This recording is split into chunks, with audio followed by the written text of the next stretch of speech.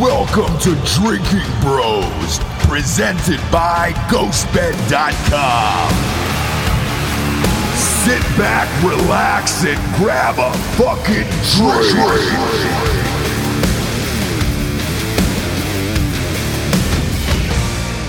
Hey, buddy. Oh, what did you do there? Did you go backwards when I went forwards?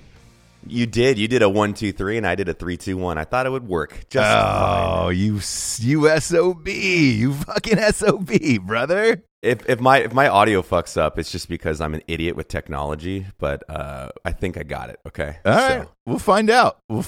How you been, Matthew? You're everywhere these days, man. I just saw you on Fox News the other day. Yeah, man. I've been good, dude. Just crazy busy, and I just haven't been home a lot. You know how that is when you hit those like travel schedules that are back to back. I'm California to Texas to New York to like Arizona, back to New York, and it's all good though, man. Yeah, it's kind of weird, I think, because the book has been doing so well and stuff that you have like Fox News reach out to you and be like, "Hey, can you come in and talk about the death of al-Baghdadi?" And I'm like, what the fuck am I going to say? The weird thing about it is, so, speaking of the book, we're on our 9th week on the New York Times Bestseller List. And there's some times where you do these interviews and it just so happens that you're there on one of the biggest news stories of the day, which is what happened to you at Fox. Yeah, exactly. I was out there for a hour-long veteran special that they actually put together. I think it's called Modern Warrior. And they put together a panel, and it kind of just talks about what's important to the individual, each person on the board, and discuss, the veteran community, the changes we're trying to make, and being proactive to support each other. And so I obviously absolutely went on there because I work with organizations like the Boot Campaign, and I sit in the board of directors for them, blah, blah, blah, blah. Mm-hmm. But yeah, that they texted me at like 9 p.m. We're like, hey, can you be at the studio at, 5:30 in the morning to be on this fucking Fox and Friends? I was like, I guess. Like, yeah, I'll just say thanks to the dudes that killed him. They're the badasses, not me. So I kind of want to touch on that. Like when you get a call like that in the middle of the night and they're like, hey, come in at 5 a.m., do you start scrambling and like studying up? Because I have a feeling, and this is my guess, you can say yes or no, I have a feeling you actually know the people that did this. I have a couple friends that may or may have not been in the vicinity of that target. I knew it. I knew it. But obviously they have to be hypersensitive with any information, and if I were to know anything, I could never say it. So I just read the open source stuff that the news came out with, and obviously read up on kind of how the target went down. Yeah, because look, Tiffany Hart was in studio yesterday, and her, we say this in the book, but her husband's got a cool guy job, which is what you had. You had a cool guy job. So whenever something big goes down around the world, I just assume that either you know or one of our friends knows what really happened there. I mean, it's hard not to know someone. I mean, I think the community is so small, and if you served in a special operations capacity, more likely than not, one of your friends is working with someone or something in or around the vicinity of that happened. Because, I mean, dude, there's only like 2,400 Rangers in the world, so it's like, and then a lot of those guys that stay in go on to Tier 1 elements and all that crap. And so, yeah, the chances of knowing someone is very high, but they're obviously hyper quiet professionals and don't say anything. Of course. And it's funny. But cheers to them, dude. Fucking A. They fucking smoked the fuck out of everybody on there. It's awesome. So cheers to them. You guys are absolute badasses. Like, fucking so proud. Yeah, it's amazing. And again, to go back to what Tiffany said yesterday on yesterday's show, she said, look, when my husband comes home, there is certain things that he won't tell me about what he did.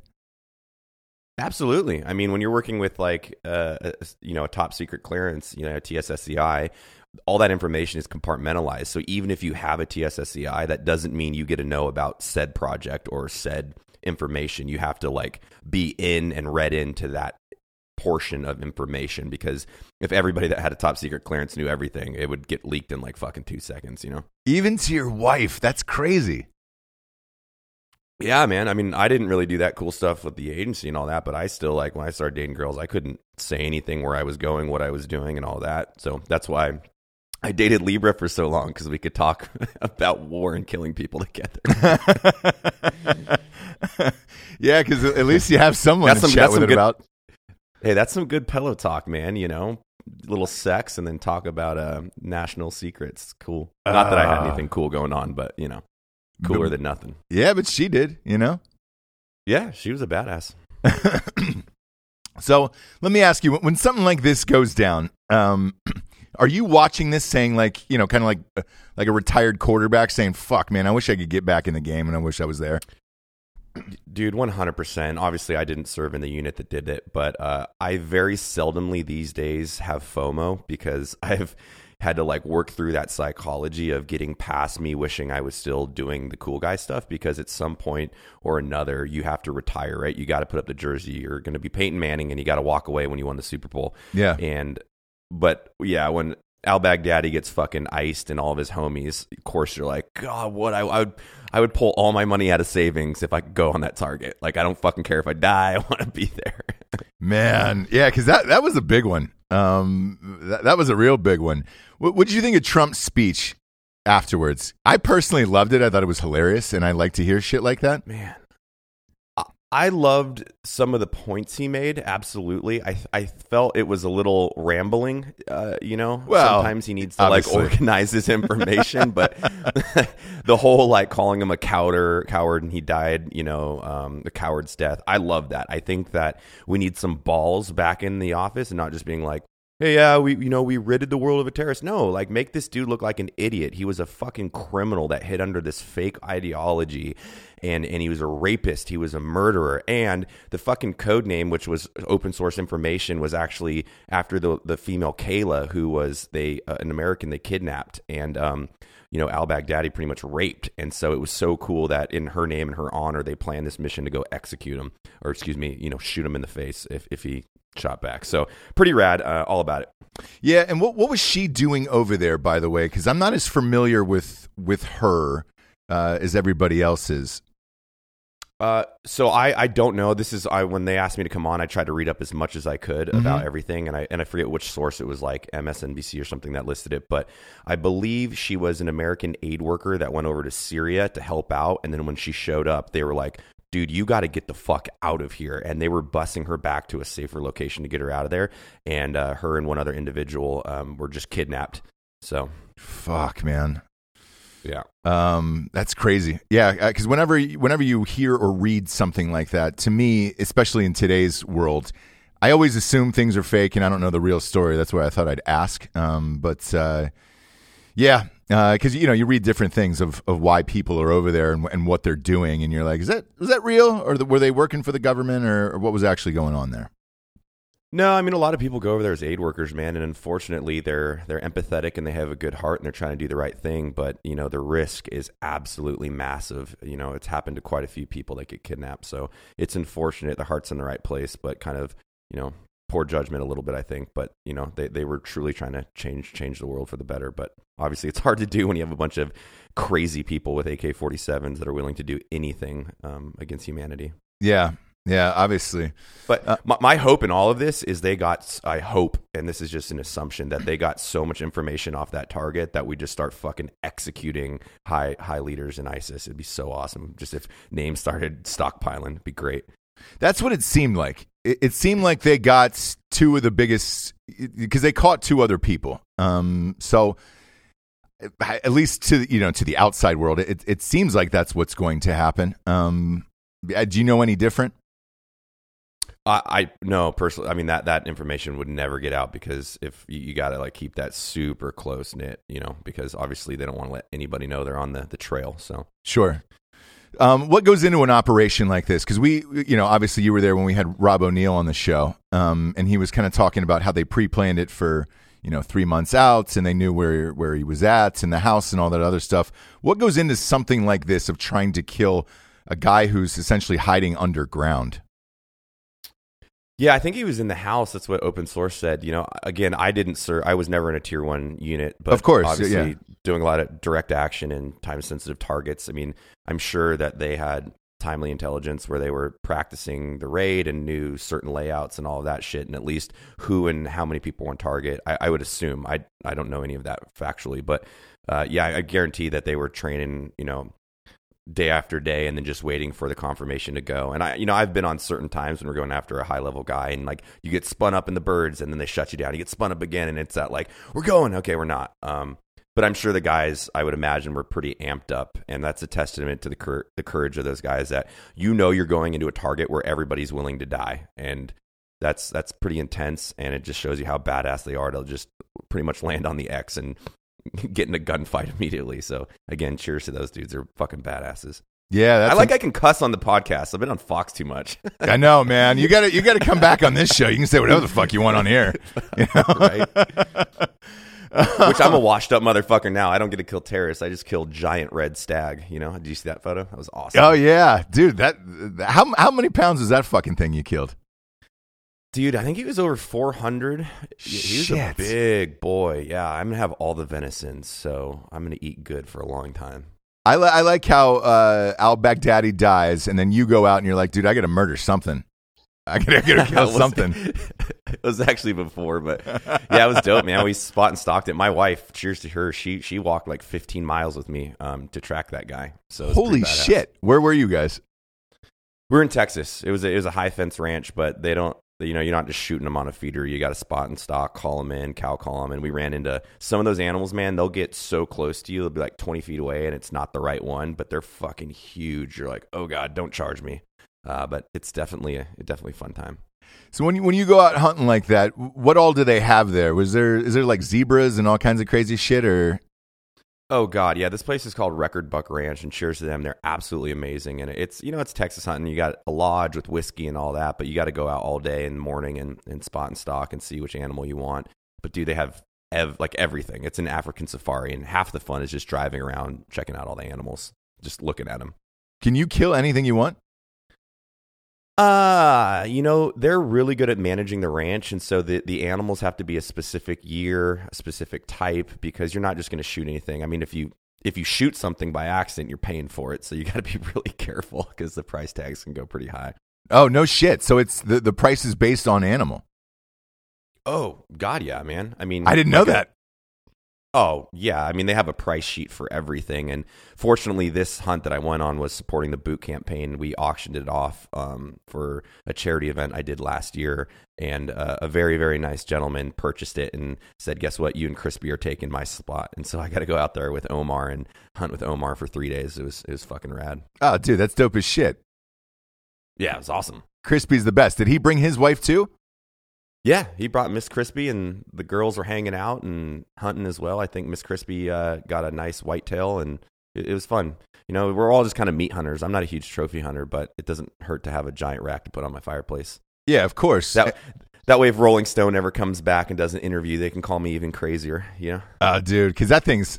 Go to Matt's Instagram. It's at Matt Best Official on Instagram. Check out this stag that he fucking nuked. And that thing is... I mean, it's perfect. It looks like it's in a lodge in a movie. Yeah, it pretty much is. They're intense, man. Those animals are so tough. I had to shoot it 3 times, and next year I'm gonna take out my bow. But this year I did rifle because I had to go to New York on Sunday, and I was like, oh man, I definitely want an animal. I'm hungry. Yeah, I'm hungry. So what happens when you kill something that's 400 pounds like that? Do you do that yourself? Because look, you and I have been deer hunting. You usually do it yourself, but a 400-pound animal, what happens then? Well, honestly, I wasn't not upset about it, but normally what you got to do is you got to field dress it, quarter it, and then pack it out, is what you have to do.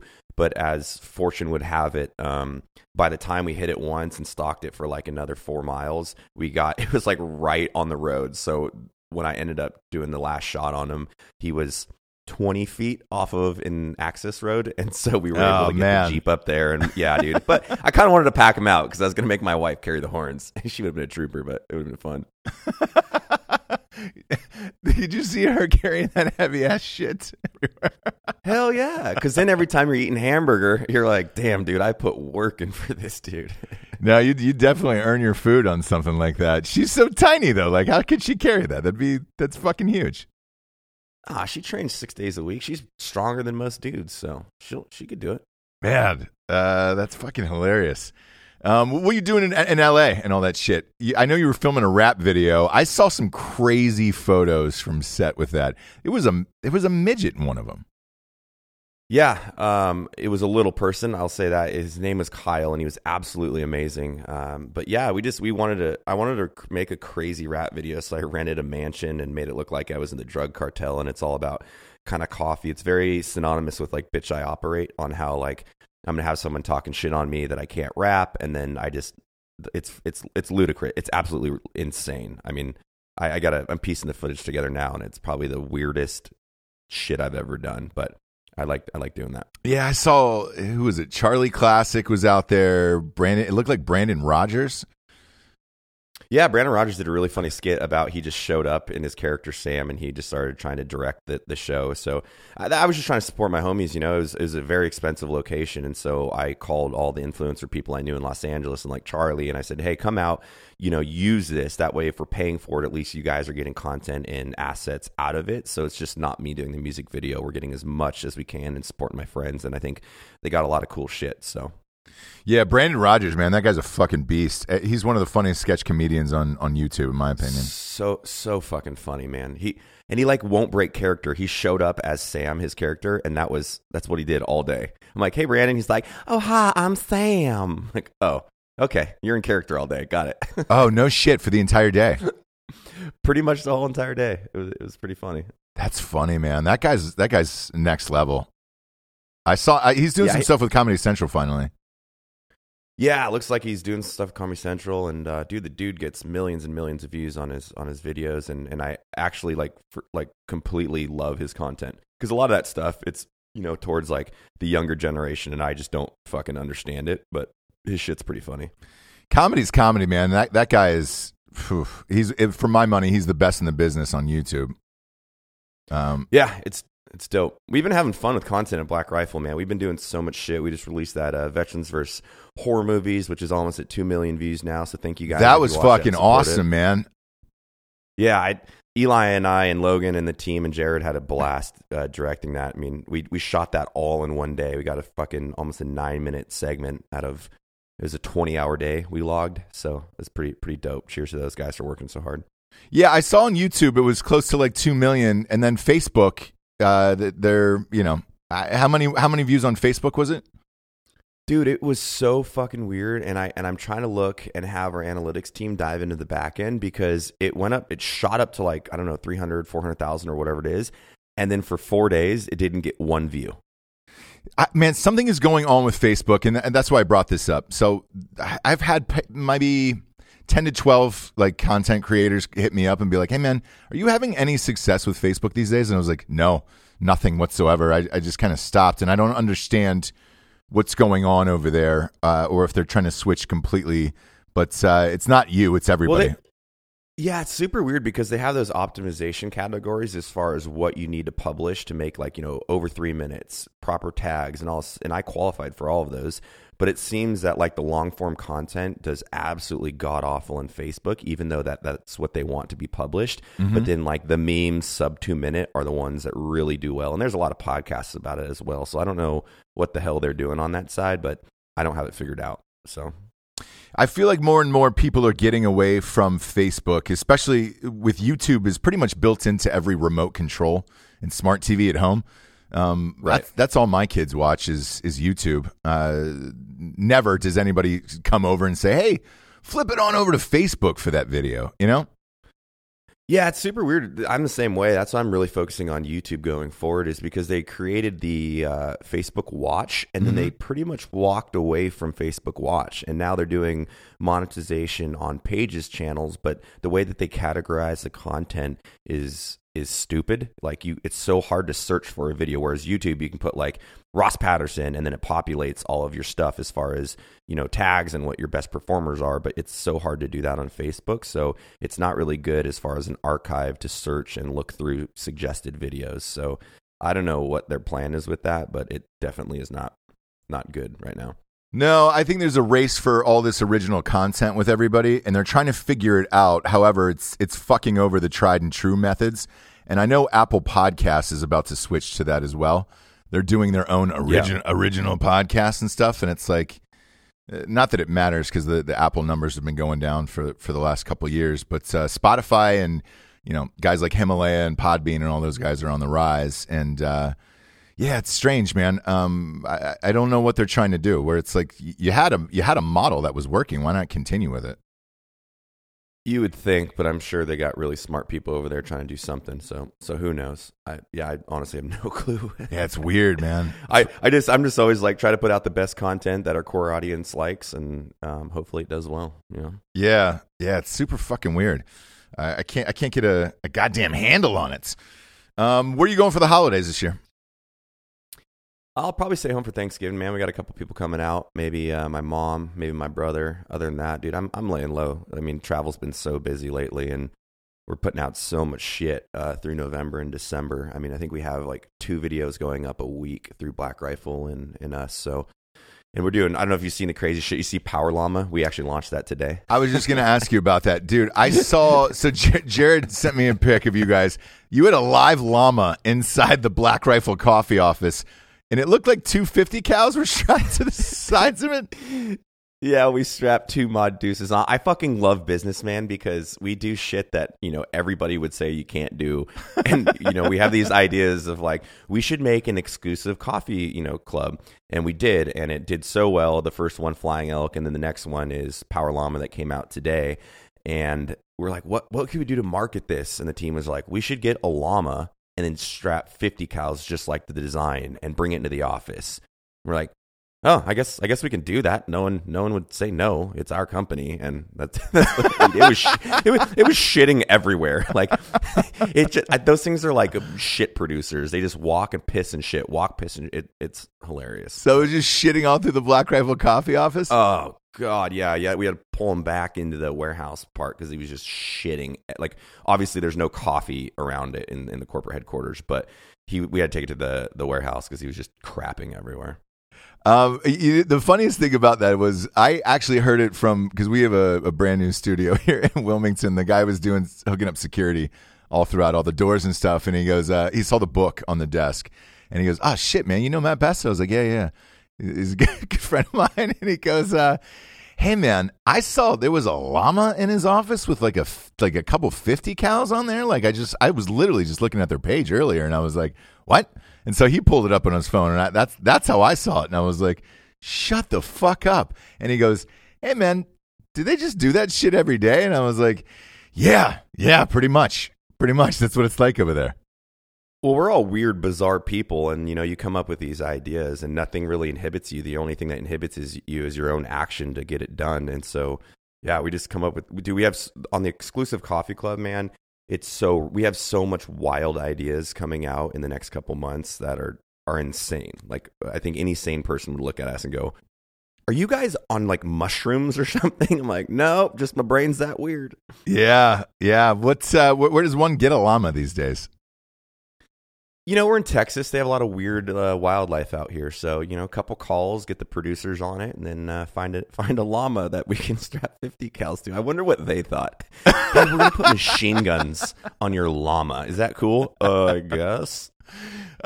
Sure. How much you paying? How much you paying for the llama? Cool. Yeah, you can put a 50 cow on there. That's like when we rented in Salt Lake City the goat, and we had to like do a distraction. It was for the Fuck ISIS video, and we actually pulled her around to give her a tour, and then we shot the fake ISIS dude humping the goat. So we didn't want her to see that. I'm sure she saw the content after and was like, "Well, never letting those guys use my fucking goat again." I think my weirdest order out. I had to order a miniature donkey for a shoot. And it was they had to bring this thing down like 4 hours away and the whole thing. And then when we got there, they were like, "Hey, can we have it drink beer out of this like dog bowl?" And they were not sweet about it. I can't believe they let you put 50 cows on a fucking llama. Hey, we hustle, That's fucking hilarious. Well, look, hey, we got some sponsors to get to here. Since you're here on the show, let's start with Black Rifle. What do you got going on? Yeah, man, we got so much cool stuff coming out of blackrifle.com, blackriflecoffee.com. And, man, it's right now the exclusive coffee club. There's so many limited subscriptions on that, but it's all micro lot and single source origin. I mean, the coffee is absolutely phenomenal, and you get such awesome perks with it. So, we sell out really quick. I saw a bunch of drinking bros that were waiting up till midnight for it to go live and purchasing it. So thanks to you guys. But the coffee is mind-blowingly good. And if you want to not buy that big one, you can obviously join our coffee club, which is the most awesome thing out there. It ships directly to your door. You never lose your coffee. And we got so much cool content and T-shirts and hats and beanies and jackets and all the nine, man. We're just making great shit. We got a great team. So check us out. Explain the coffee though, because I know Dan got it in here. What's the difference?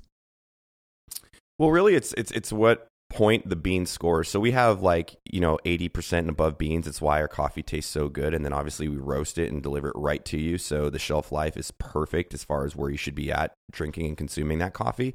But the exclusive coffee club, it is really crazy beans that there's not a lot of farms that do them. And so Evan and the coffee team, who are obviously coffee heads, find something, they refine that roast like black honey or something, and they just go, this is going to taste the coolest and the greatest, but we can only get 2,000 pounds of it.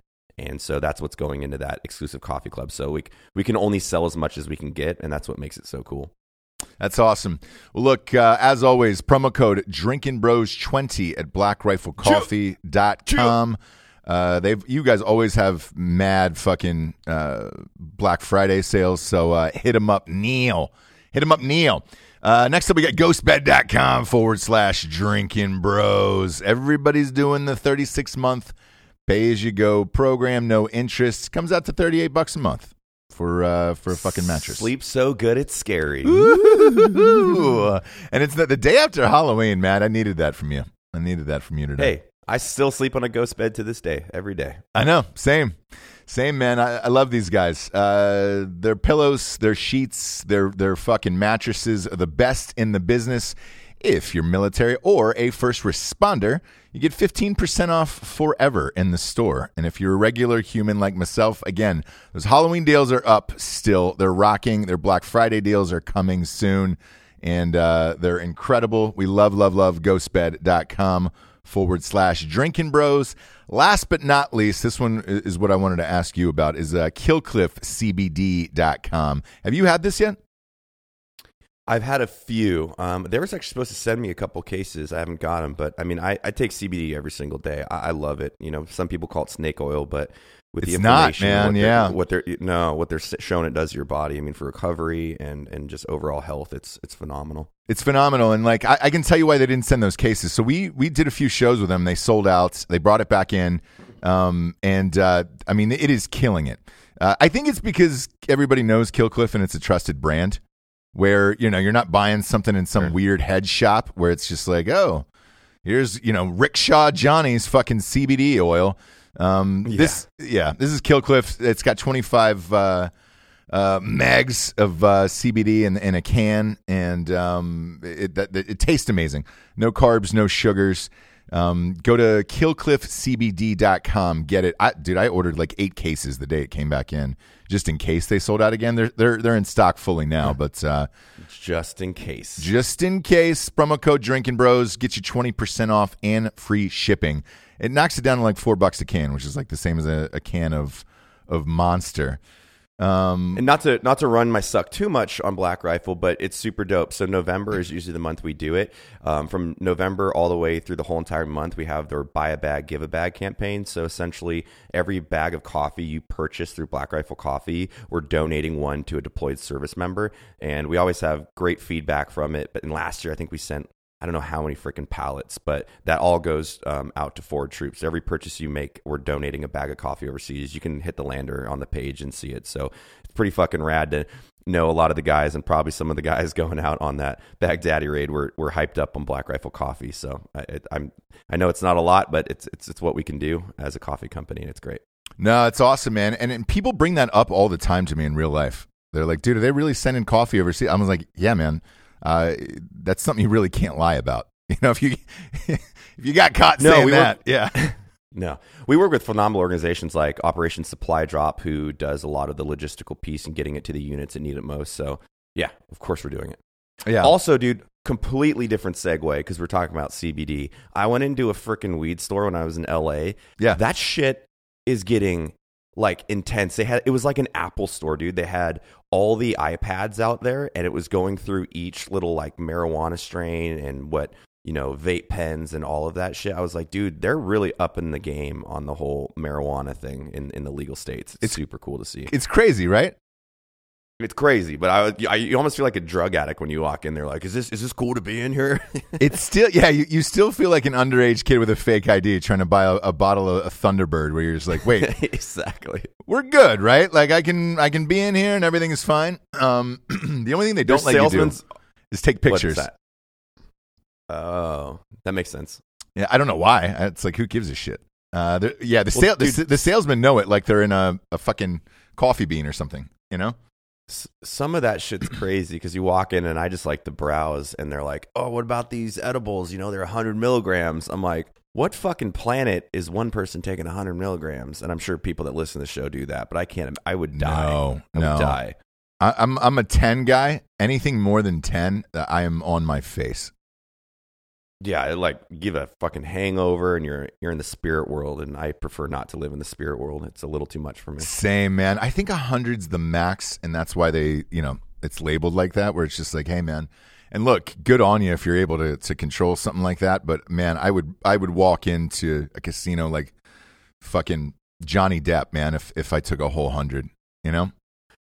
Well, that shit for me is like whiskey. Like, I like having a smooth buzz and having fun. I've never been the dude that goes like, let's like Jared Taylor, let's just get blacked out, because it completely defeats the purpose of having a drink for me. You know, it's like, let's get a nice buzz on, be creative, and laugh and try to come in somebody. Yeah. What? Wait. I'm sorry. Who? What? Is this thing on? Definitely not pulling out tonight. Is this thing still going? Have you been over to Jared's place? A little bit. I haven't been over there for a while because I've been traveling so much, but I know that they're like doing some remodeling and all that shit. So, is it just chaos? How many people are living in that fucking place? I honestly don't know right now. I don't know. It's not as crazy you would think. I feel like he's got a lot more of a grip on, the parties than he used to. So it's not as crazy as you think. But okay, still, good. French press Jared for sure. Oh, yeah. I mean, look, on the cruise, everybody was talking about that picture we posted where we cheersed his non-existent body at that dinner when he blacked out. Oh, so good. So good. Yeah, God, the stories that are still coming back from that cruise are hilarious. He did end up swinging with another couple there. Yeah, I think we talked about it on that one episode. I mean, I don't know if that's full swinging, if you're just kind of like hanging out with a girl and then you swap. But I mean, hey, you live your best life, dude. You do you. You do you. There was no swinging happening in my room. We don't fuck around with that. No, and you and I were next to each other, so it's you and your wife, me and my wife. There was definitely no swinging going on down there. But Jared he went full send that entire trip, as he should. Again, live his best life. He's having fun. Do him. Oh yeah. It's got to be cool that your dad's down there, by the way, for the holidays. Is this the first year?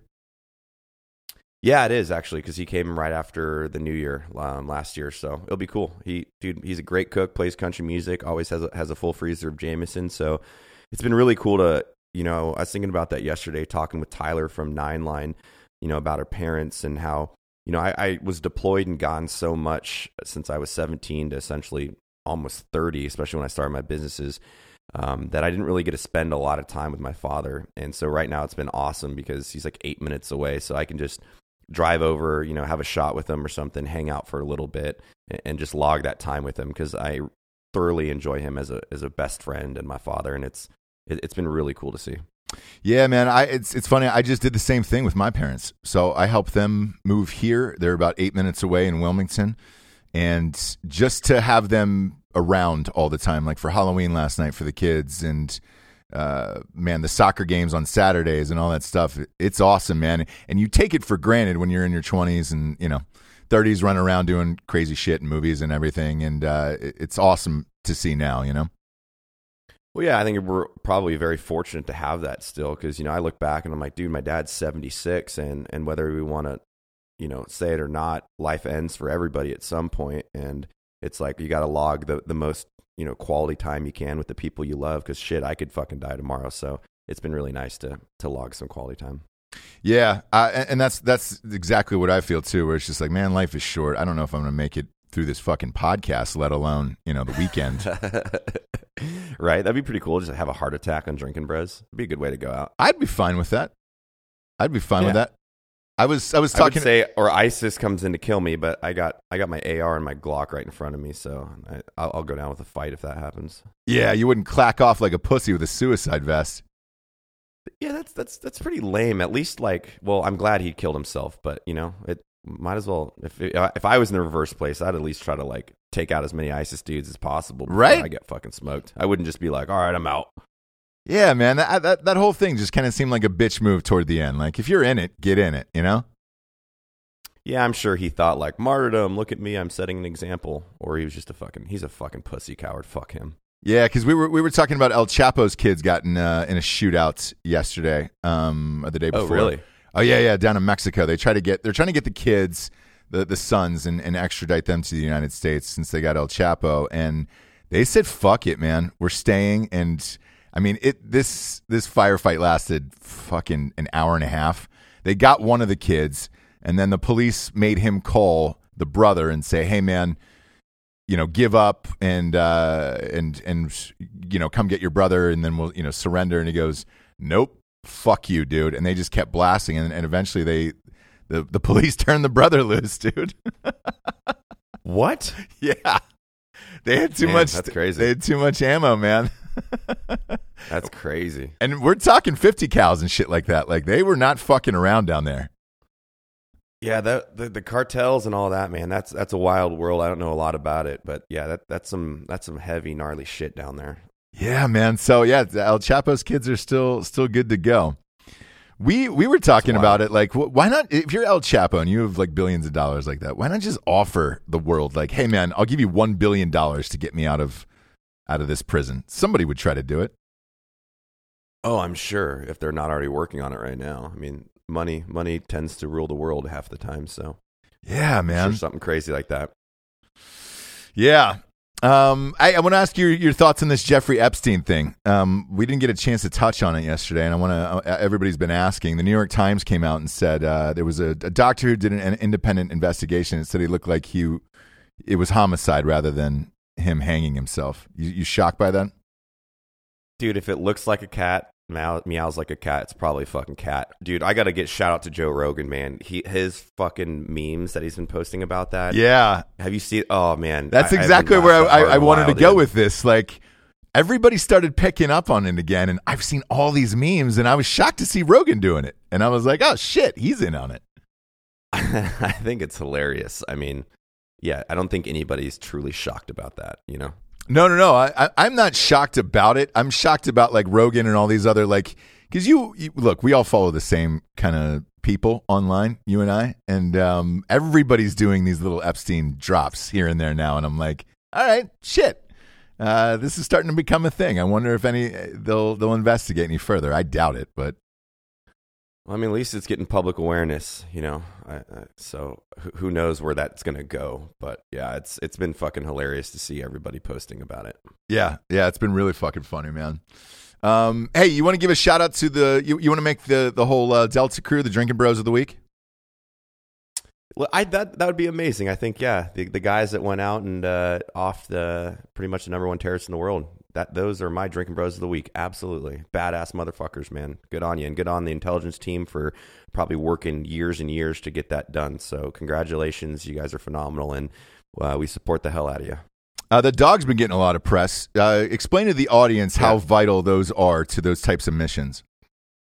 Oh, dude, the working dogs, man, now and some of the things that they've been using them for are truly phenomenal. Yeah, I've been loving those memes too, where it's like, get in, we're going to go hunt terrorists, and it's like a vehicle with a bunch of blonde chicks and the dog. And I really think it's hilarious that that's almost the way that they've been skewing this. So to get away from the actual unit that did it, they're just putting it all in the dog, which is hilarious and awesome because I'm sure once he heard that dog coming, he was like, oh, fuck, I'm going to get chewed to death. I was blow myself up.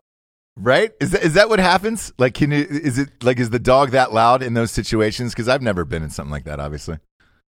It depends. I mean, sometimes they can do a bark just to let them know. It's like racking a shotgun, the imminent death is coming. I don't know, wasn't there, so I don't want to speculate. But some of the capabilities of those dogs now, I mean, you can see them on the internet of people posting videos. I mean, they'll do 100-meter hits now running and hitting someone off a motorcycle. And people are like, oh, I could fight a dog off. You're like, bro, no, you can't. Those things they hit so hard. They bite so hard. They're fucking ferocious. So, yeah, super dope. That's awesome. Well, look, like we said at the top of the show, the book is Thank You for My Service. It has been 9 weeks in a row consecutively on the New York Times Bestseller List. The audiobook has been just scorching the earth. Everybody's listening to that thing, which is amazing. It's been really cool to see all the national news cycles that pay attention of being on the bestseller list for over 2 months and reaching out to us. So really want to say thank you guys for not being biased against good content and someone's personal story about their journey through war and entrepreneurship. So just want to thank those fucking people. Dude, at the end of the day, this is like my mission in life. Everybody fucking tells us no, we can't. We're a conservative coffee company that's pro-gun, and it's so funny that we just get shut down everywhere we go. But at the end of the day, if you have a good heart and you work fucking hard, you'll be successful. So always chase your dreams and don't fucking placate and fall into these pussy fucking bitches that say you can't do stuff, because I know that they're looking at that on the bestseller list going, Jesus Christ, how do we get this off the list? Fuck them. Do you? Don't listen to anybody else, man. It is what it is, and I'm not even bitter about it. It's just hilarious, and it's so cool to see people still supporting the book, because I truly believe it is a great story, and we told it in a very humorous way. So, even if they don't want to support it, fuck them. Thank you guys so much for supporting the book. Yeah, and by the way, what Matt's referring to is there is still not one national media publication who has posted a review of this book, which is, after 9 weeks on the New York Times bestseller list, is unheard of at this point. Yeah, and like them or not, dude, Fox News is the only people that have been allowed me to tell my story on a national forum. So I got to give them credit, whether or not, I don't watch the news. I usually go to Al Jazeera or just read the facts. But, they gave me a platform to discuss my story, and I'm hyper thankful for that. And not one other news agency and or special has done anything about it. So it is what it is. We'll just keep working hard and keep making great shit. Hell yeah. So what we're going to do for the audience here is we're actually going to play a full chapter. So that way, look, we know you got a lot of big commutes coming up over the holidays for Thanksgiving. You're probably driving to see family or Christmas, and maybe you haven't bought the audiobook yet, and you're like, man, what is this really like? Matt read it himself, read all the voices, knocked it out of the fucking park. So we're going to play a chapter. Which one is this, Matt, that we're playing today? I believe we're doing Baby It's Cold Outside, Piss on Me. Right? Yeah. which was a troll that we all wanted to do with the whole Baby It's Cold Outside song that people were saying was, too sensitive. So, yeah. Yeah. So what we're going to do is play that now. If you enjoy this, I can promise you'll enjoy the rest of the book. And I think it's only like $12.99 on iTunes. So it's good. And it's right next to the podcast and all that stuff. So check out the Thank You for My Service audiobook. We'll play that chapter here in a second. Matt Best, thanks again for being on the show today, buddy. I miss you. Always, man. Miss you too, buddy. And cheers to all the drinking bros, man. Thanks for the continued support. We'll keep putting out crazy shit like llamas with machine guns. Here's a chapter from the audiobook. Thank You for My Service, available everywhere now. Chapter 4. Baby, it's cold outside, so please piss on me. The path to a Ranger Battalion begins the same way for every infantryman with an 11X Option 40 contract. 15 weeks at one station unit training, OSUT, then 3 weeks at airborne school, then 8 weeks at RASP.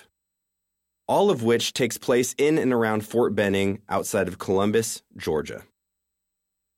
Let me tell you, I've been lucky in my careers to travel all over the world. I've met some awesome people and seen some amazingly beautiful places. But I've also been to some real shitholes, and Columbus, Georgia is the shittiest shithole of them all. If its motto isn't spread the butt cheeks of Dixie and follow the smell, then someone needs to start a petition. How else do you describe a river town on the Alabama border whose crown jewels are 3 Waffle House franchises within a half-mile of each other? For infantry, OSUT is 10 weeks of basic training and 5 weeks of advanced individual training, all in one place. The Army says that they've combined the 2 phases to increase unit camaraderie, which it does, but there are other good reasons to keep a bunch of jacked up 18 and 19-year-olds penned in for as long as you can when you're training them to be badass killers. After 10 weeks of total isolation around a bunch of other dudes, can you imagine putting us on a plane to some other base? No airport bartender or female flight attendant would be safe. Flight attendant, thank you for your service. Infantryman, it would be my honor to service you. OSUT sucks in the same boring way that the basic training of every other branch in the military sucks. You do the push-ups, you march the miles, eat the shit, do the drills, blah, blah, blah. I'm up, he sees me, moving on. Airborne school sounds cool, but really all you have to do to get through it is run 5 miles in less than 40 minutes and then jump out of a plane 5 times without breaking your leg or dying. The running part is pretty easy if you're in decent shape. One time I broke a shoelace 3 miles into an afternoon run, and instead of stopping to re-rig the shoelace in the eyelets and re-secure the boot, I just threw the boot in the woods like an idiot and Forrest Gumped it the last 2 miles, well within the allotted time. Don't get me wrong, I am proud of having gone through Airborne, but for someone who has signed up to be a professional face shooter and had volunteered to run at bullets for $25,000 a year, the physical aspects of the school aren't especially difficult. Proving to yourself that you have the balls to jump out of a perfectly good airplane is where the real test in Airborne is, especially once you've realized that the whole jump procedure is streamlined for efficiency's sake. You have to trust someone else to pack your chute, for example, and not just anyone, someone who has also agreed to run at bullets for minimum wage. Then, unlike traditional skydiving, you don't have full control over your risers, those sweet little toggles that control the steering of your parachute, which means they're pretty much just fallers.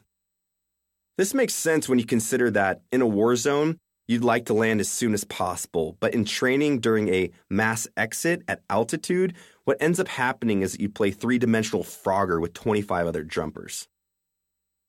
One day the winds were gusting like Zeus farts, and all I could do to get through being thrown uncontrollably through the air during my jump was to sing the chorus of Dust in the Wind.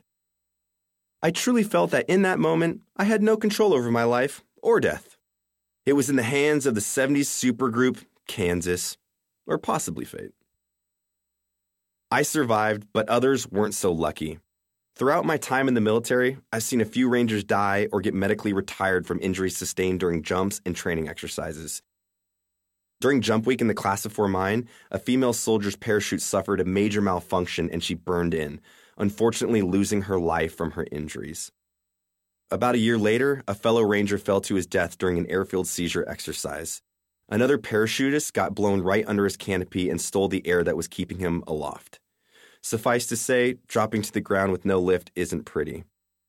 Our awareness of these kinds of deaths didn't make our own jump week harder per se, but they were very real reminders that everything that we were doing had life or death consequences, even in training. Around that time, 2 weeks into Airborne, I got a call from a cousin who was a full-bird colonel who used to be a platoon leader in Ranger Battalion. He was an absolute legend in my mind, and a call from him was a big fucking deal to me. My mother had kept in contact with him throughout my training and let him know that I would soon be attending RASP if I passed Airborne school, aka not falling to my death.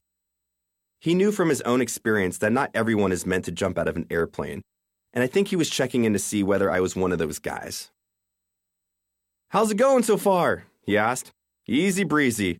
"Sure," he said, knowing full well that I just spent the last 4 months getting my shit pushed in. "I hear you're going to RASP after you graduate." RASP is the final step that determines whether or not you have what it takes to join one of the 3 battalions of the 75th Ranger Regiment. The 3 are 1st Battalion at Hunter Army Airfield in Savannah, Georgia, 2nd Battalion at Fort Lewis in Tacoma, Washington, and 3rd Battalion right here at luxurious Fort Benning, Columbus, Georgia. "Where do you want to go after RASP?" he asked. I really want to go to Fort Lewis 275, but I'm not sure if that will happen. You never know, my cousin said. Keep your chin up and good luck. I wanted to go to Fort Lewis for two reasons. I wanted to head back west to be closer to my family down in Santa Barbara, and during this time of the war, the Ranger battalions were on cycle deployments, and 275 had just got pushed forward. This meant that if I got to go to 2nd Ranger Battalion, I'd be able to deploy immediately instead of having to cool my heels for several months like the dudes in 1st or 3rd Battalion. Regardless of how I performed at RASP, I had no idea where I'd wind up. Because the military does not have a reputation for granting the wishes of its newest recruits. If you wanted to go to 175, you'd end up at 2nd Battalion. If you wanted to go to 275, you'd end up in 1st Battalion. If you wanted 375, well, you'd end up at 375 because 3rd Battalion is in Columbus, Georgia. And as I've stated, nothing sucks more than Columbus. It's only fitting that Ranger Assessment and Selection Program also calls Columbus home, because this is when shit starts to get real and the suckfest kicks into high gear. The day after Airborne ended, 3 Ranger instructors happily met our graduating class and shuttled us to their compound to start the selection process.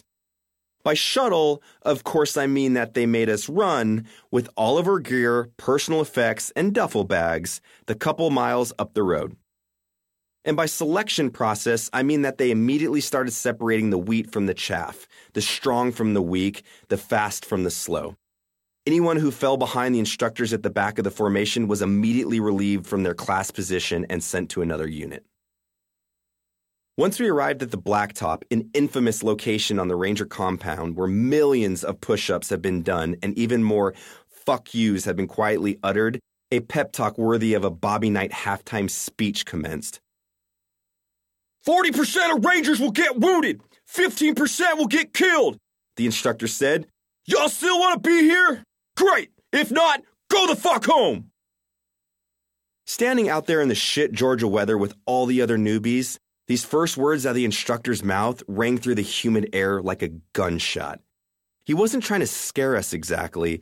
It was more about setting the tone.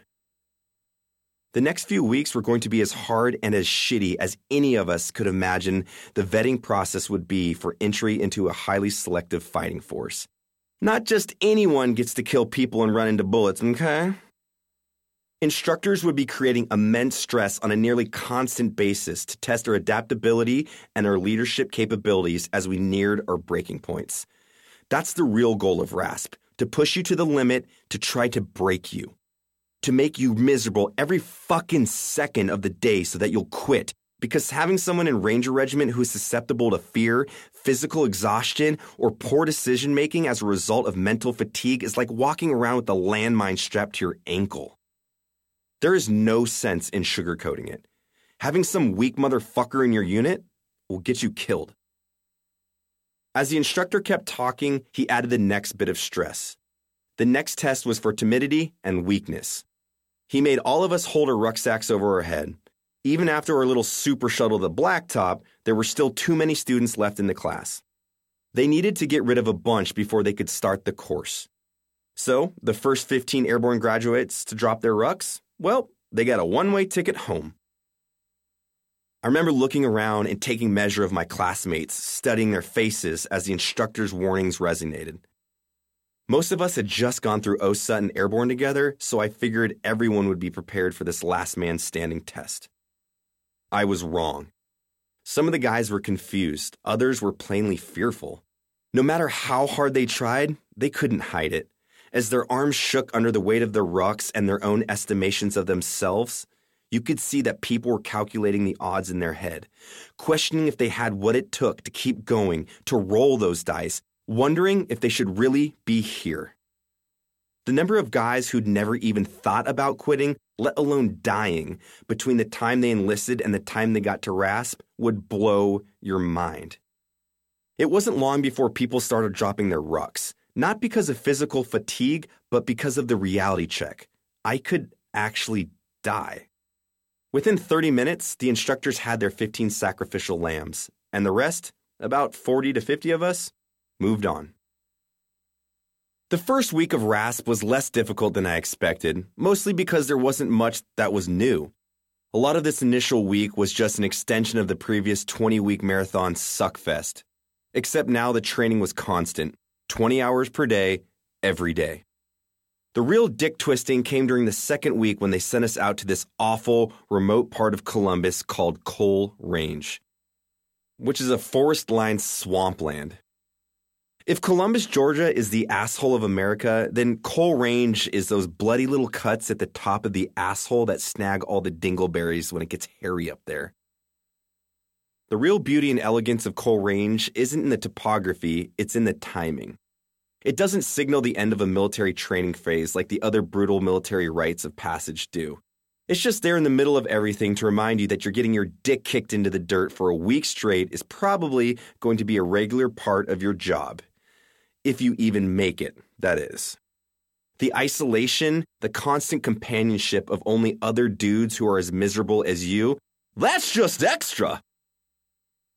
Most of the days at Coal Range, you're operating on 2 hours of sleep if you're lucky. Some days you march with 80-pound rucks strapped to your back, not really sure where you're headed. The other days, the instructors capitalize on the exhaustion and constant chaos of training to throw all manner of ridiculous fuckery at you, just to see how you respond. It was at this point in my life I learned to laugh at situations that were beyond fucked. I realized that there was no point in complaining about things that are outside of my control because no one would be listening, especially since I was the one who volunteered for this shit in the first place. In the middle of Coal Range, I would have killed for someone to bring clarity to my choices. Matt, why did you agree to submerge yourself in gator swamps at 4 a.m? But instead, day after day, all I could do was laugh at everything and repeat it to myself. It's only a few more weeks. A few more weeks, and I can finally sleep and be warm again. A few more weeks, and I can eat a decent meal again. A few more weeks, and maybe I can sweet-talk one of those Columbus Waffle House waitresses into a covered and smothered best hot plate special. It's off the menu, available by request only. The worst part of the whole experience, at least for me, came on the very last night at Coal Range. It was early spring, and it had rained nearly every goddamn day. In Georgia, temperatures are still kind of cold this time of the year. Every night we were out there, it felt like it dropped into the 20s. By sundown, our uniforms would be soaked through with rain and sweat, only to freeze over like a giant, stinking sweatsicle by midnight if we didn't keep moving. The good news, I guess, was that we rarely stopped moving. Every night, the instructors made you set up a patrol base in what was invariably the shittiest possible location to do so. It was a fun little exercise like burpees on broken glass or listening to rich suburban college students from two-parent households talk about systemic poverty and social justice. On the last night, the instructors had set up a patrol base in about a foot of standing water. I can still see the smiles on their faces as they looked at us, shivering and feeling like death. "All right, Ranger Best, how about you sit the fuck down in it?" one of them said. "Right here, Sergeant?" I asked, pointing down in the puddle of water. "No, in your suite at the Doubletree. Yeah, right fucking there. Is that a problem?" "No, Sergeant, just double checking." That joke, along with many, many others I told to cut the edge off the misery during the week, did not land well. "The rest of you can join the comedian for open mic night. Everybody down in the fucking water." He said that with the ease of a man versed in the subtle science of slow torture. "It's bath time." "All of us?" A guy in our class responded, almost pleading for any other kind of punishment. "Come on, bro, you know the answer. We're three musketeering this shit." "Oh yeah, Sugar Bear, snuggle up," the sergeant said. At first, as we settled down into our waterbed, I was amazed that we actually might be able to steal a couple hours of shut-eye. When you've been run this ragged, any time you're off your feet feels like an opportunity to sleep. Then, the reality kicked in. All right, the stagnant-ass water is Arctic cold. It wasn't long before my entire class looked like a youth group at a Parkinson's convention. To a man, we were violently shaking. We had to do something or one of us was going to get hypothermia and fucking die in this Michael J. Fox hole. Nailed it. The instructors were fully aware of that. They weren't just testing us to see if we can endure all this bullshit. They wanted to see if we could work together as a unit to unfuck ourselves. That's when we decided to form a 20-man cuddle buddy chain. 2 guys would hold each other chest to chest, like mama and baby otters do, then we'd sit back to back with another pair of guys to limit the amount of surface area exposed to the air. I've never even hugged my own father with this much feeling, let alone someone I've known for less than a month. But I held on to that dude facing me like he was Hillary Clinton's emails. I was never letting go. After a few minutes, the cuddle buddy chain started working. Then I had to piss. Bad. You forget about things like bodily functions when you've been operating on adrenaline and no sleep for multiple days in a row. It's only when you taste that first tiny morsel of comfort and relaxation that the urge to empty out rushes to the front of your mind. And when it comes with the fury of a flash flood. When I started to disengage from my cuddle buddy, a southern gentleman named Bishop. He grabbed a hold of my shirt and pulled me back into him. "Don't go," he said. "I have to piss." I told him, trying to get him to unlatch. "I don't fucking care," he said through shivering teeth and grabbing on tighter. "Dude, just piss right here." The desperation in his eyes was palpable. "Please, man, I need you." "It's gonna get all over you." "Good. What do you mean, good?" "I want you to fucking piss on me." He nodded weakly before letting out one last breath that I could see dissipate into the Georgia night sky. "It'll be warm." I looked into Bishop's eyes again. In that brief moment, something had changed in him. All the insecurity we tried to hide when we're young, all the macho posturing around sex and homosexuality and masculinity, it was all melting away for Bishop right in front of me. Any bit of shame or modesty or the boundaries he had before this night, that was all gone. And that was the whole point of the exercise, to shed whatever bullshit defenses we had brought with us in order to work together in the common defense and get the job done. "Dude, that's kind of gay," I said. Clearly, I still had some work to do. "It's not gay if it's cold." Even through chattering teeth, Bishop responded with such conviction that it sounded like he'd thought about this for a while and maybe even consulted with his pastor just to be sure. The reality is, in the early stages of freezing your balls off, the minutes pass like hours and you have a lot of time to think.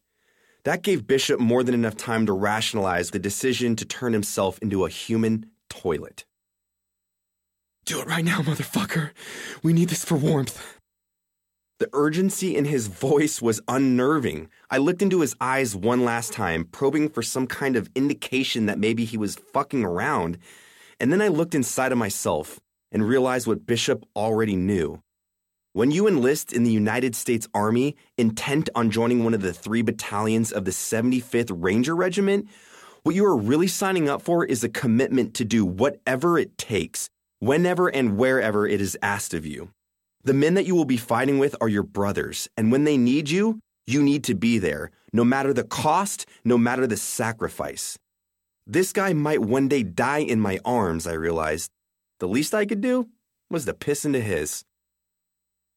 Against every instinct in my body, I accepted the situation for what it was, and I pissed on another man. This was no ordinary piss either. This was like a Bruce Springsteen concert. It just kept going and going. And all I could do was sit there in awe, waiting and wondering, will this ever end? But I'll be goddamned if Bishop wasn't right.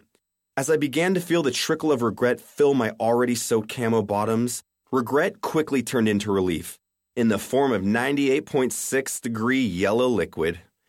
This was the warmest either of us had been all week. If I'd known earlier, I would have pissed on myself every chance I had. I wouldn't have even bothered to pull my dick out of my pants all week now that I think about it. In the end, our cuddle chain never broke. We survived the rugged, fissured butthole that is Coal Range by clinging to each other like the dingleberries we were. No one could rip us apart, no one could wipe us out. We would be there, irritating the shit out of our instructors, the itch that they couldn't scratch, all the way to RASP graduation 2 weeks later. The most important moment of RASP, other than graduation, happens the day before, when you find out to which of the 3 battalions you've been assigned. Everyone had their personal preference for their own unique reasons. And with America engaged in a 2-front war at the time, dudes were super anxious about where they were headed. Not surprisingly, a lot of guys wanted 275 once they heard that the battalion was next up in the deployment cycle. Of course, the Army didn't even bother pretending to give a shit about anyone's preferences. All they did was split up the whole graduating class into 3 sections, lined us up in formation, and randomly assigned each group to a battalion. My group got 375, right here in Columbus, the last pick on my list. Well, fuck. I tried to put my bad luck into context. Be happy that you passed, I told myself. You get to join one of the most prestigious units in the military, I reminded my deflated ego. At this moment, an instructor yelled out, "Best! You have orders to 275! Every man in the class turned towards me in confusion. No one else got orders, let alone orders to the place they actually wanted to go. Who is this little cocky private first class named Best? That was the question painted on everyone's faces, instructors included. Why the fuck do you have 275 orders? A fellow graduate finally asked me, in total disbelief. What do you say to a stupid question like that? Something witty and insightful, obviously. I'm a Make-A-Wish kid. Ken Griffey Jr. must have been busy. This was my second choice. I said like a total dickhead. Fuck you, man. You won't get to because I will be deployed. And have fun trying not to get the Waffle House waitresses pregnant. The next day after graduation, I called my cousin. Hey man, I just wanted to thank you. For what? For the orders to 275? No idea what you're talking about. Okay, I said with a little chuckle. Sincerely, thanks, cuz. Good luck, he said as he hung up the phone. He was a man of few words. But for the few words he offered on that day back in airborne school and whatever good words he used to get me assigned to 2nd Ranger Battalion, I was grateful. God knows that by getting those orders, I pissed off more people that day than I pissed on the previous 4 weeks. And I was grateful to be on my way to Fort Lewis, and from there, into combat in Iraq. Chapter 5. A soldier comes home. My first real break in the Army on something called block leave came after graduating from RASP and returning from my first combat deployment to Mosul. Hey Matt, wait, WTF? Did you just skip over your entire first tour of actual warfighting? I did. I accomplished jack shit on that first deployment. The operational tempo of my unit was high, but as a cherry private, I didn't get to do much of the cool stuff. On most missions, the more experienced guys kicked down the doors while I pulled security. I'd sit in the vehicle hearing flashbangs and gunfire, wishing I were a part of it. Then, there were stretches of time where the closest I'd get to direct contact was when the Iraqis decided to lob mortars at our compound. Most landed short of the fence line, some sailed clear over us, but a couple landed on the base. A few months earlier, the enemy had mortared a mess tent on our compound during lunch, killing 22 and wounding 66. They were clearly hoping that lightning might strike twice. The whole experience was frustrating, to be honest, because I had all this training and no chance to implement it fully. I felt like I was in the middle of a fight with both arms tied behind my back. Anyway, block leave is basically an extended vacation that the military grants to an entire unit around the holidays and before and after deployments. It's their way of giving soldiers an opportunity to relieve some stress, reunite with family, and find new unique ways to get in trouble without bringing the rest of their unit down with them. I decided to spend my 10 days of block leave back home on the beaches of Santa Barbara. I hadn't seen my family in forever, and for months on end I'd been living in a dirty, hellish, backward shithole. And then Iraq, which made me more anxious and grateful for the comforts of home than anything else I could do or anywhere else I could go. The cliche about military homecomings is totally real, by the way. When I stepped off that plane, I did hug my parents a little tighter. There was lots of crying, and I was really genuinely happy to be home with everyone. I felt like one of those suburban moms in Oprah's audience in that glorious carefree period between getting a free new Toyota RAV4 and then learning I would have to pay $7,000 in taxes on it. Even more than spending time with my family, though, what I was most excited about was going out and seeing everyone from high school because I had changed a lot. If you're anything like some of the people in my real life I've told about my high school botany and bass playing experiences, I imagine it's hard to reconcile the rock-hard instrument of swift justice and all-American handsomeness you see before you today with the idea that I was once a complete fucking dork. But if you think you're having a hard time with it, just picture the reactions of the people I went to high school with when I walked into a house party for the first night back home. In my mind, I secretly hoped that the whole scene would play out like a Kid Rock video.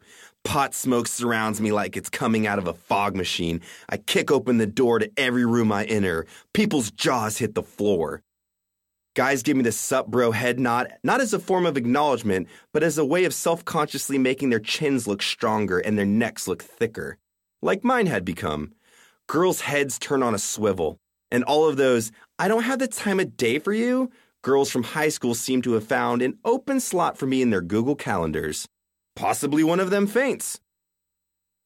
As cool as it would have been to the sensitive ego and the wild fantasies of that insecure high school kid to have the party stop rotating on its axis the moment I arrived, the reality is the world managed to keep turning while I was gone, and it would continue turning the same way when I was home.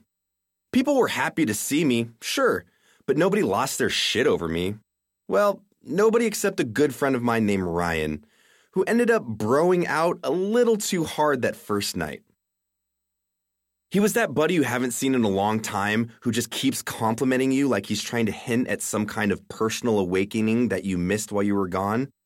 It starts with a nod, then the full body check down, then the step back and double take. Our first conversation was so odd and surreal, all I remember clearly now is it feeling like one of those Saturday Night Live sketches where they take one joke and beat it into the ground for 5 minutes until not only is it not funny anymore, but you question why you still watch that fucking show anyways. Holy shit, Matt! You're fucking ripped, dude! He said. Ah, shit. Thanks, man. Fucking military, right? Yeah, man! Definitely! Milk does a body good up in this motherfucker! You look strong, man! Thanks, I said, now feeling a tad bit uncomfortable. Hell yeah! Like, really fucking strong, man. It's almost like you're like a different person. You're like the Incredible Hulk now. I'm not even gonna try to make you angry. Ryan shouted as he lifted up his arms above his face. Yeah, the military kind of molds you into great shape. No, I get it. Be all you can be. I've seen the commercials, bro. It's just like, damn, man, you look big. Like, defined, man. He reached in and started squeezing my bicep, not in the gay way, more in the Gold's Gym bro, your glutes look amazing way. Nope. I grabbed Ryan's hand, squeezed a pressure point. We're all good on that, I said. Okay, man, okay, let go. I'm just playing and shit. He laughed that kind of laugh where you're in legitimate pain, but you don't want to show the other person because perversely, you still want them to like you. In truth, the nature of Ryan's reaction wasn't all that unusual. I noticed it when my brothers came home from boot camp too. It's a certain look you get from people, a mixture of admiration and apprehension. In one moment, they're thinking, man, this guy is putting some work. In the next, man, I wouldn't fuck with this guy. Now it was happening to me, and it was weird. Because when you're in the military, you don't really see your body changing that much. You're too busy being tired and getting yelled at to notice. And besides, every other dude looks like you, so nothing you see in the mirror looks all that impressive. It's not until you step away from it and you're back in civilian life that you have the opportunity to look around and notice, holy shit, I could probably kill everyone in this bar. It's a nice feeling. Where I really felt the change wasn't in my physique as much as in my attitude. That was the real problem I had in high school. I tried so hard to get laid when I wasn't flipping botany burgers or slapping bass that I acted like a total pussy around girls. My utter lack of self-confidence made me terrified of saying the wrong thing or doing anything that might overtly sabotage my chances. Little did I realize that all my worrying was the biggest cock block of them all. No girl wants to fuck a guy who can't make a command decision. Now, I didn't care one way or the other. I just wanted to have fun. 2 minutes into my conversation with my touchy-feely friend, one of the hottest girls from my graduating class, this smoke show named Anna, came up and said hello. I knew Anna enough to pick her out of a lineup, but back in the day, our interaction never went much beyond a hello from me and a nice cold shoulder from her. It was time to repay the favor. Hi, didn't we, go to high school together? She asked. I don't know, maybe, I said as I turned back to Ryan. You're from here though, right? Yeah, I said almost annoyed. Well, there's really only one high school in our town, so, we had to have gone to the same high school together. Oh, cool. Then, I guess we did. Small world or some shit. Sick burn. In my head, I was lecturing Anna like this was a public shaming on Twitter. 280 characters of fuck you. How does it feel having the shoe in the other foot for once? Huh, Anna? You're not in control of my happiness anymore. It was like an awkward class reunion, except I was third grade Billy Madison after failing to spell risotto in cursive. I hate cursive, and I hate you all! I'm never coming back to school! Never! Do you, want to get out of here? She asked, interrupting my train of thought. Excuse me, what was that? Did this girl who just iced me out all through high school just walk up to me out of nowhere and ask me to leave with her? But why? The cool guy Matt Best's facade dropped, and the navel gazer on the inside started to pick his head up. I almost didn't know what to do.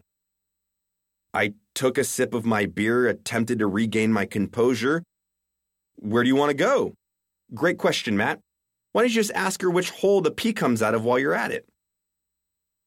I literally could not give one single fuck, she said without missing a beat. Wherever you're going, I'm going. So you get to decide. Now that is patriotism. The one thing Ranger Battalion drills into your head more than anything else is putting your thoughts and feelings aside in order to get the job done. This girl had just given me a mission. Screw tasks, conditions, and standards.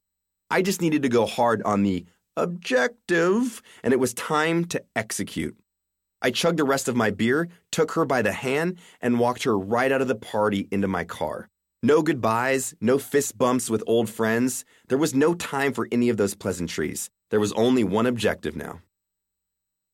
Within minutes, we were driving down the PCH, Pacific Coast Highway, in the old family Buick in search of the perfect place to park and stare up at the moon and the stars over the vast Pacific Ocean. And to get naked. But first, that awkward stop at the gas station along the way to buy some condoms. In the movies, this scene is always full of anxiety. The main character isn't sure what size or brand to get. He's worried that someone from his mother's church group might see him. Hopefully he has enough money. None of those were my issue. My problem was with the stoner clerk behind the register. Fuck yeah, man. You getting some? He said as I dropped the box of condoms on the counter. I like it. Hey, man, didn't we go to high school together? Fucking Santa Barbara.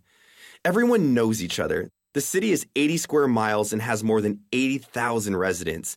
But late on a Saturday night, when you're trying to get your fuck on, you would think this place was Casterly Rock and I was Jaime Lannister. Cool, man. Probably. Nice to see you. How much do I owe you? He peered out the window to get a look at Anna in the front seat of my car. Oh, shit! Are you fucking her tonight? How much are the fucking condoms? I had enough of this shit. It was time to take control of the situation. I hastily opened my wallet, threw down a $10 bill, and bolted out of there. Correct change was the least of my concerns at that point. Along the PCH, there are a bunch of places to park by the beach. And at night, they're virtually empty except for the stray camper or two that belong to surf bums and the road tripping retirees. I drove for a couple miles until I found a spot that felt isolated enough and pulled in. I parked the car and fumbled with the radio. Anna grabbed my hand to stop me on the first station without static. It could have been Mexican ranchera music full of accordions and she would not have cared. This was the first moment I really paused to take a good look at Anna. She was still blonde, 5'7" like I remembered, but she was also impressively fit and weirdly confident.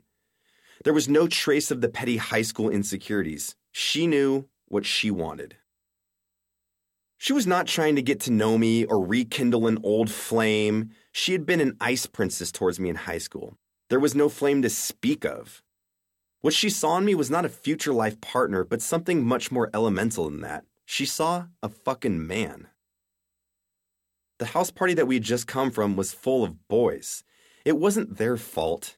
They'd all graduated. Most of them had stuck around Santa Barbara. Some had maybe started college or were taking classes somewhere. Others had bullshit jobs doing this or that, but none of them had really actually done anything yet. I've gotten to know a bunch of beautiful women over the years that reminded me of Anna in various ways. I eventually married one. And the stories they all tell from this period in their lives are riddled with frustration from having to deal with idiot guys, with go-nowhere boys. When Anna decided she wanted to hook up and she looked at me among all those other guys, what she saw was a dick dispenser attached to a returning war hero and a hardcore motherfucker in his prime. In reality, of course, nothing could have been farther from the truth. I spent more of my first deployment cleaning shit out of toilets than I did pulling the trigger of my gun. But when the hottest girl you've laid eyes on in the last 18 months is convinced you're Jason Bourne, you don't pretend to be Jason Alexander. That night and into the early morning, we used every single condom in the box. Before I took her home, somewhere around 6 a.m., as the sun began to rise over the mountains behind us, I looked at this girl and thought about how different my life had become. The skinny emo geek everyone remembered from barely more than a year earlier was nowhere to be found. In his place sat a motivated Army Ranger with a chiseled jaw and a boatload of self-confidence in his gut. An unfamiliar degree of comfort in his own skin and 20 pounds more muscle on his frame. Everything I could have ever envisioned about the military was coming true. And I still had 9 more days of block leave to go through. The next night, I went to another house party and hung out with the same group of friends, except for Anna, who wasn't there. The part of me that was starting to get used to this whole Captain America thing wanted to believe that she was at home, sitting on a bag of frozen peas, writing me love letters in her diary. Dear Matt, I am so sorry for big-timing you back in the high. Last night, while you were making love to all of my bathing suit parts, I finally felt what it's like to be a true American again. Like a real one, like John Cena or Hank Williams Jr. I finally learned the error of my ways. You are a true hero. I would ask you to marry me, like, right now. Except it would be selfish for me to rob the world of your touch. They say if you love something, set it free, and if it returns, then it's yours. I totally don't even care if you come back. You are like an eagle, a wild stallion, like public restrooms in European cities. You need to be free. So go, Matt. Be free. Freedom your fucking face off. And fuck the freedom into anyone who stands in your way. Girls talk like that, right? I never got a chance to find out because one of the cheerleaders from my class, a girl named Alexa, approached me early in the night and captured my attention. Side note, I'm still friends with her and she seems super happy with her husband now that the whole "fuck my cheating husband" period has blown over. Alexa never even knew I existed in high school, but on the heels of marathon animal sex the night before, my confidence meter had skyrocketed to a zillion. And none of those awkward social dynamics from the past meant a thing to me. Oh, to be young and dumb again. Hey, didn't we go to high school together? She asked. Oh no, sister, you don't get to play coy with me. I turned to give her my full attention. I only had 9 more days before I went back up to Fort Lewis. It was time to get down to business. Who gives a fuck about high school? You don't know me, and I barely know you. Let's change all that tonight and try not to get pregnant. What do you say? Pure romance. That's a little forward, she said through her nervous laughter. Well, this truck ain't going backward. You down or what? Alexa was no idiot. You don't survive a vicious clique like a high school cheerleading team, having spent 4 years at the top of a human pyramid with everyone looking up your business, without knowing how to navigate the reputational threats that come from hooking up with random dudes. There was a process to this. There were expectations. She wasn't just going to lie down on the ground right there and pull her panties to the side. This wasn't heaven. This was a house party. Dignity was important. Let me say bye to my friends, she replied, glancing straight into my eyes for a second. The fun, open, flirty look on her face from when she first walked up to me was gone. In its place was the certitude of a sexual terminator. Through her fixed gaze, I could see that she'd done all the calculations. She'd assessed me, she'd assessed the environment, and she'd made her decision. All my brain could muster was, oh fuck, I can't believe that just worked. When she went over to say goodnight, I could see her recounting our conversation to all her gorgeous friends. They looked over at me and giggled. Some of their eyes grew wide in mock surprise. One of them smacked her on the ass as she walked back towards me, like a coach offering encouragement to her star running back as she headed back into the game on the 4th and a girthy 8 inches. It was more than a little intimidating because it was clear that this girl knew what she was doing, or was about to do, while I, without a ton of experience under my belt, had no idea, though I was learning fast. The only thing that came to mind was to make it a carbon copy of the night before. So I took her to the exact same beach lot and pulled into the exact same parking spot after going back to the exact same gas station for the exact same box of condoms. The only thing missing was a case of Bounty paper towels because this former cheerleader was a squirter.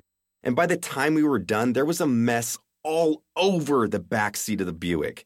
And, even worse, all of her body heat and friction had baked it into the fabric. There was no way I could bring my parents' car home smelling like diluted girl pee. We're not Germans. I had to fix this. At some point, the sun started to rise over the mountains. That could only mean one thing. Home Depot was about to open. I dropped Alexa off back at the party house, where her car was parked, and then I ran to the depot to get some of that industrial-strength carpet cleaner they use at motel crime scenes. Right there, in the parking lot, I got to scrubbing like Lady Macbeth. I'm not complaining, I promise. I had no problem diving in and cleaning out that back seat. I was like a toddler who fingerpaints his bedroom walls with the poop from his dirty diaper and then stands back to admire it. Yeah, Mom, I did that. I made that mess. Or at least I made her make that mess. I felt a tremendous sense of accomplishment. A few nights later, as the parade of house parties marched on, I switched things up and left with a girl named Meg, whom I barely remembered from high school. Meg was a year older than me. From a high school hierarchy perspective, there was nothing exceptional about her. She wasn't a Regina George type or a cheerleader or Megan Fox in Transformers hot. Nothing that would have made her stick out in my memory. She was just a cool person who was fun to talk to that night and whom I knew about as well as anyone knows half of the people that they were friends with on MySpace. In essence, I liked her profile picture and wanted to slide into those PMs. Fortunately for me, her privates were not set to private, and by the end of the night, she wanted to go back to her place so I could put my space into her space. I was excited because I was getting kind of tired of fucking in my parents' car. There's only so much you can do in a sedan. Spoiler alert, be careful what you wish for, boys and girls, because you might just get it. There's something you need to understand about where I grew up. There are actually 2 Santa Barbaras. One is fabulously wealthy and posh, with huge homes, lush gardens, and amazing views. People like Oprah and Ellen DeGeneres and Tom Cruise have houses there. Sometimes people call it Montecito, other times they call it the American Riviera. And it's as beautiful as the pictures in the brochure. Then, there is the Santa Barbara with houses that look like they washed ashore after an Indonesian tsunami 55 years ago and came to rest under some palm trees. That is the Santa Barbara I'm from. That's the Santa Barbara that Meg's house was in. If you even want to call it a house. It was so small that Meg and her family probably qualified as being homeless in the state of California. The whole thing couldn't have been more than 900 square feet. When we got to the front door, she put her finger to her lips. Keep it down when you walk inside. My parents are sleeping. She instructed me. Keep it down? I wasn't worried about waking them up with my voice. I was more concerned with stepping on them or hitting them with the door when we walked in. Okay, but won't they be able to hear us, doing stuff? No, we'll go out to the garage. My brother has it built up pretty cool. We'll be alone in there. What is this place? The Goonies house? Is your brother Josh Brolin? Is he going to be in there fondling a chest expander and eye-fucking me?